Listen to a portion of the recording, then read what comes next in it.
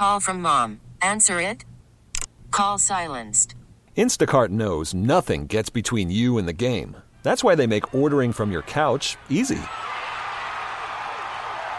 Stock up today and get all your groceries for the week delivered in as fast as 30 minutes without missing a minute of the game. You have 47 new voicemails. Download the app to get free delivery on your first 3 orders while supplies last. Minimum $10 per order. Additional terms apply. Joining us now is the COO of the Dallas Cowboys, the great Stephen Jones. How you doing today, Stephen? Hey, guys. Great being on. Tough one for us last night, but hats off to the Saints and the crowd down there. It's always, we all know it's tough to get a win down there in the Superdome. No doubt about it. Heck of a football game. You guys lost 12-10, but we're definitely in it there. In the end, it's just it's our job, and I think the fans' job to overreact wildly today. And so we suddenly can't remember anything about the 3-game win streak and are only focused on what happened last night. But in general, is there anything about last night that has you concerned in any way? Not really, no. I just think we've got to continue to the biggest thing I think last night showed us is we've got to be a team that can thrive in a tough environment. We've got work to do there. I think, it was obviously, it was a hyped-up game, and, as anyone who was there can tell you, it was really loud and really difficult to communicate.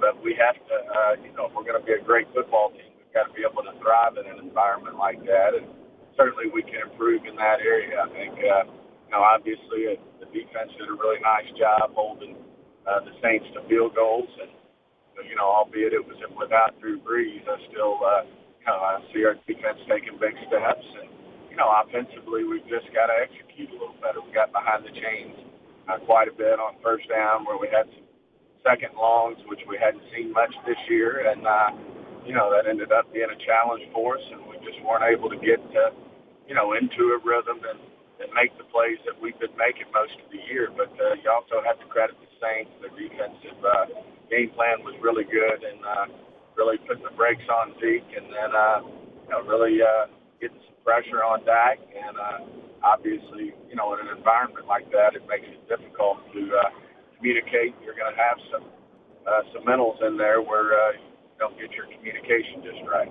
Stephen, you said a lot of interesting things there that may or may not tie into the conversations we've been having this morning, but the loudness, the difficulty in communicating, you guys knowing what it's like in New Orleans, it felt like in the first half that y'all's approach offensively was different than the first 3 games, running a lot more on first down, some of those kinds of things.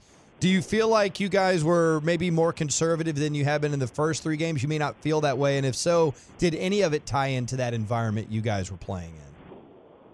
Well, it's tough for me to say, until we really get in there and dissect everything and, hear from the coaches, get ready to meet with the staff and, get a feel for how they felt like the game unfolded. But, anytime you go on the road like that and you're playing a tough Saints team and, they don't have their quarterback, you don't want to beat yourself. And, I failed to mention, unfortunately we had 2 fumbles by probably 2 of our most dependable players. And, that's just tough to overcome. When you lose that turnover battle, which we did last night, you're not going to win many games when you lose that particular stat, especially on the road. So, we just got to go back and do better and, get back to work. And as Jason said to the team last night, we got to be able to control things better, even if it is a tough environment to thrive in. So as somebody who's very influential in the league and a member of the competition committee, if I'm not mistaken, I'm not trying to lead you here and get you in any trouble, but I would love to get your thoughts. 2 pass interference calls on Amari Cooper, those seemed really strange to me. And again, not trying to get you in trouble here, but what did you make of those offensive pass interference calls? Well, whenever they go against you, they're difficult. And those guys have a tough job. You never know exactly how they're seeing it. Obviously, when I look at it, you question it a little bit, and you think, was that to the level that it needs to be to draw the flag? But obviously, the official thought it was, and you got to live with those. I'm sure they had some calls on them last night that they weren't thrilled with either, and you just got to overcome any of these things that you think may set you back a little bit. It's part of the game we play. It's not always going to be perfect. You're going to have some calls that go for you, calls that go against you. I know those officials are doing the very best job they can, and hats off to them because they do have a difficult job. But it's not for us to lay blame on a loss or lack of success on the officials. Talking to Stephen Jones here on the Ben and Skin Show, 105.3 The Fan. A lot of things to be excited about with that defense. It's 2 games, but Quinn looks phenomenal. And it kind of makes us wonder, how do you get a guy like that for the money y'all paid in a 6th-round pick? Is he exceeding early expectations, or is this what you guys expected out of him? Well, you were hoping for some level of this, obviously, but he's certainly brought his A game, and he's making a huge difference out there. I think he got another sack called back, and he's really, a difference maker for us, and certainly that's why we paid him. As we all know, we got another one on our team in D-Law, who's a premier pass rusher and makes quite a bit more money. But if Quinn keeps playing like this, then we'll have our hands full contractually with him. No doubt. And I wondered about that. I mean, we've talked about the limited amount of pie, and certainly we don't have updates on a couple of those contracts, but would there potentially be enough pie if you wanted to keep Robert Quinn around? Well, you just have to wait and see where things fall. And it's very difficult to, middle of the season right now to really see where things are. You really want to see the full body of work. But I can tell you since the day Quinn walked in the door, he's been nothing but exceed expectations, both on and off the field. His professionalism, he's a complete pro. The way he handles himself, he's very well respected by the team.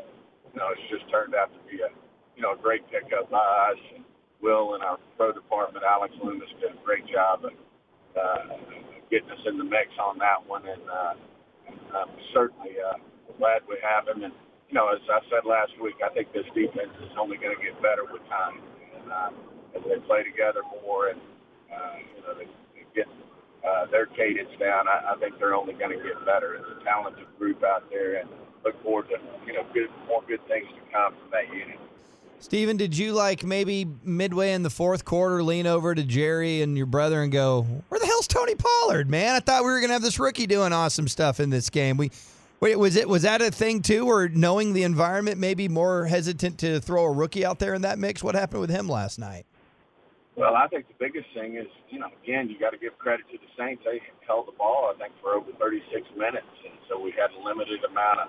I know at the end of the 3rd quarter, I came over Jerry and said, look, we've only had the ball one time, which was a touchdown. But, Saints controlled the ball, and, we were able to hold them to field goals, but they had some time-consuming drives for field goals. And, we really had a limited number of opportunities to execute and make plays out there. And, had a 12-10 game that moved pretty quickly. And, both sides ate up a lot of clock on the drive. So, there just weren't the number of opportunities that you might normally see in the game. But I know our coaches, we've talked in meetings, I know they'd be very comfortable in Pollard into any type of situation. He's ready to go with, his time and his touches have come. So in terms of the injury front, we were obviously concerned about Tyron, and then DeMarcus Lawrence, I think, got a little banged up, and Xavier Woods. What can you tell us about the health of those 3 guys and any others that may be of a concern? Really, it's early. They're just getting in and out of the MRIs out there, and we don't really know a whole lot other than we do know. Tyron's probably got a high ankle, and then Avon Frazier's got a worried that he's got some sort of pec injury that we'll have to deal with, and then D-Law, we think, I think it's not his shoulder he just rehabbed, but his other shoulder he tweaked a little, but hopefully that's not going to be an issue. Not to pry on your personal life here, Stephen, but I'm very curious what you were doing on Saturday night, because I'm sure you saw the magical social media video of your dad, like the Pied Piper leading all of Bourbon Street. Him and Rosie just had a throng of people following him everywhere he went. Were you anywhere near him as that magic was happening? Yeah, we had a little birthday. My brother turned 50 over the weekend, so we had a little birthday party down there for him and had a nice evening with our family, and when Jerry was trying to make his move from the restaurant back to the car, it caused quite a stir. As you know, we had a lot of Cowboy fans down there, of course, a lot of football fans in general, and it's a great atmosphere. So he's out there on Bourbon Street with I didn't see an elite SEAL team force around him. I only saw Rosie, and Rosie is a bad dude, no question about that.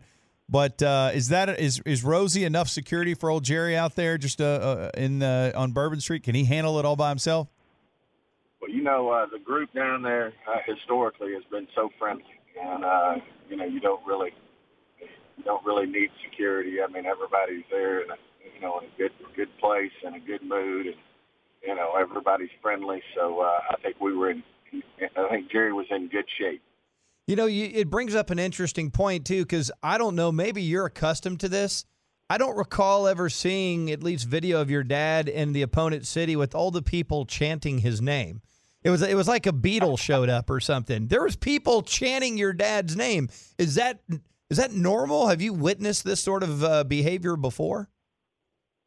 Not really, but there were a lot of Cowboy fans on Bourbon Street. Obviously, the Saints fans are more locals there, and they've been there and done that. So that Bourbon Street the other night was predominantly Cowboy fans visiting for the game. So it was an easy situation, and like we said, had a good celebration for my brother who turned 50, and it was a good evening.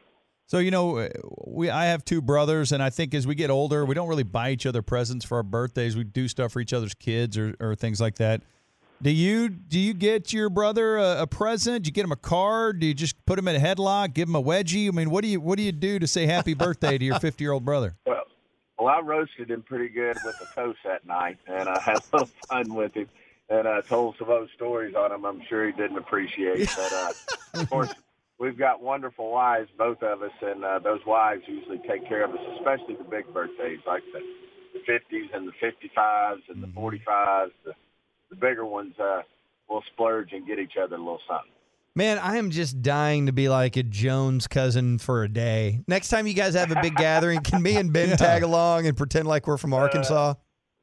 Absolutely. Welcome. Yeah. Love to have you guys. Hey, we'll change our name to Jones. I mean, people already think you guys feed us our lines anyways. They're like, you're not criticizing them because the Joneses will fire you. That's pretty good. I guess they found us out. Hey, man, thanks so much for the time. We always enjoy these visits. And, hey, win or lose, you're always here answering all the questions. We really appreciate it, Stephen.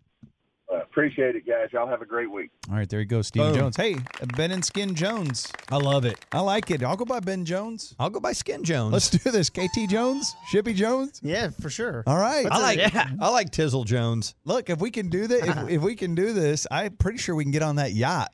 Oh, my God, yeah. I mean, let's do that. Dude, I want to get on the helicopter. Dude, I'd love to land the helicopter on the yacht. Do you realize how baller that would be if four of us got out of that helicopter? I think there's 4 helipads. We could each have our own helicopter. Sure. Simultaneous landings in unison. But I do love hearing about their birthday parties and stuff. The Jones family, it's a tight-knit family, man. That is the most surreal video I've ever – well, that's not true, but that's one of the craziest things I've ever seen is the guy is walking and Jerry's behind him. There is just a throng of people chanting Jerry behind him. It's so ridiculous. And Rosie and one security guy. That's what I thought was strange. I thought there could have been like 10 guys. It would look like a John Woo movie. He'd be throwing people out of the way. Yes, dude. Like, oh, my God, there's 7 of him. What's going on? Yeah, I do. God, it's like a Springer show broke out, but it's better than that. That's so great. Thank you to Stephen Jones for jumping on with us. Always a pleasure. You could spend the weekend doing the same old whatever, or you could conquer the weekend in the all-new Hyundai Santa Fe. Visit HyundaiUSA.com for more details. Hyundai, there's joy in every journey.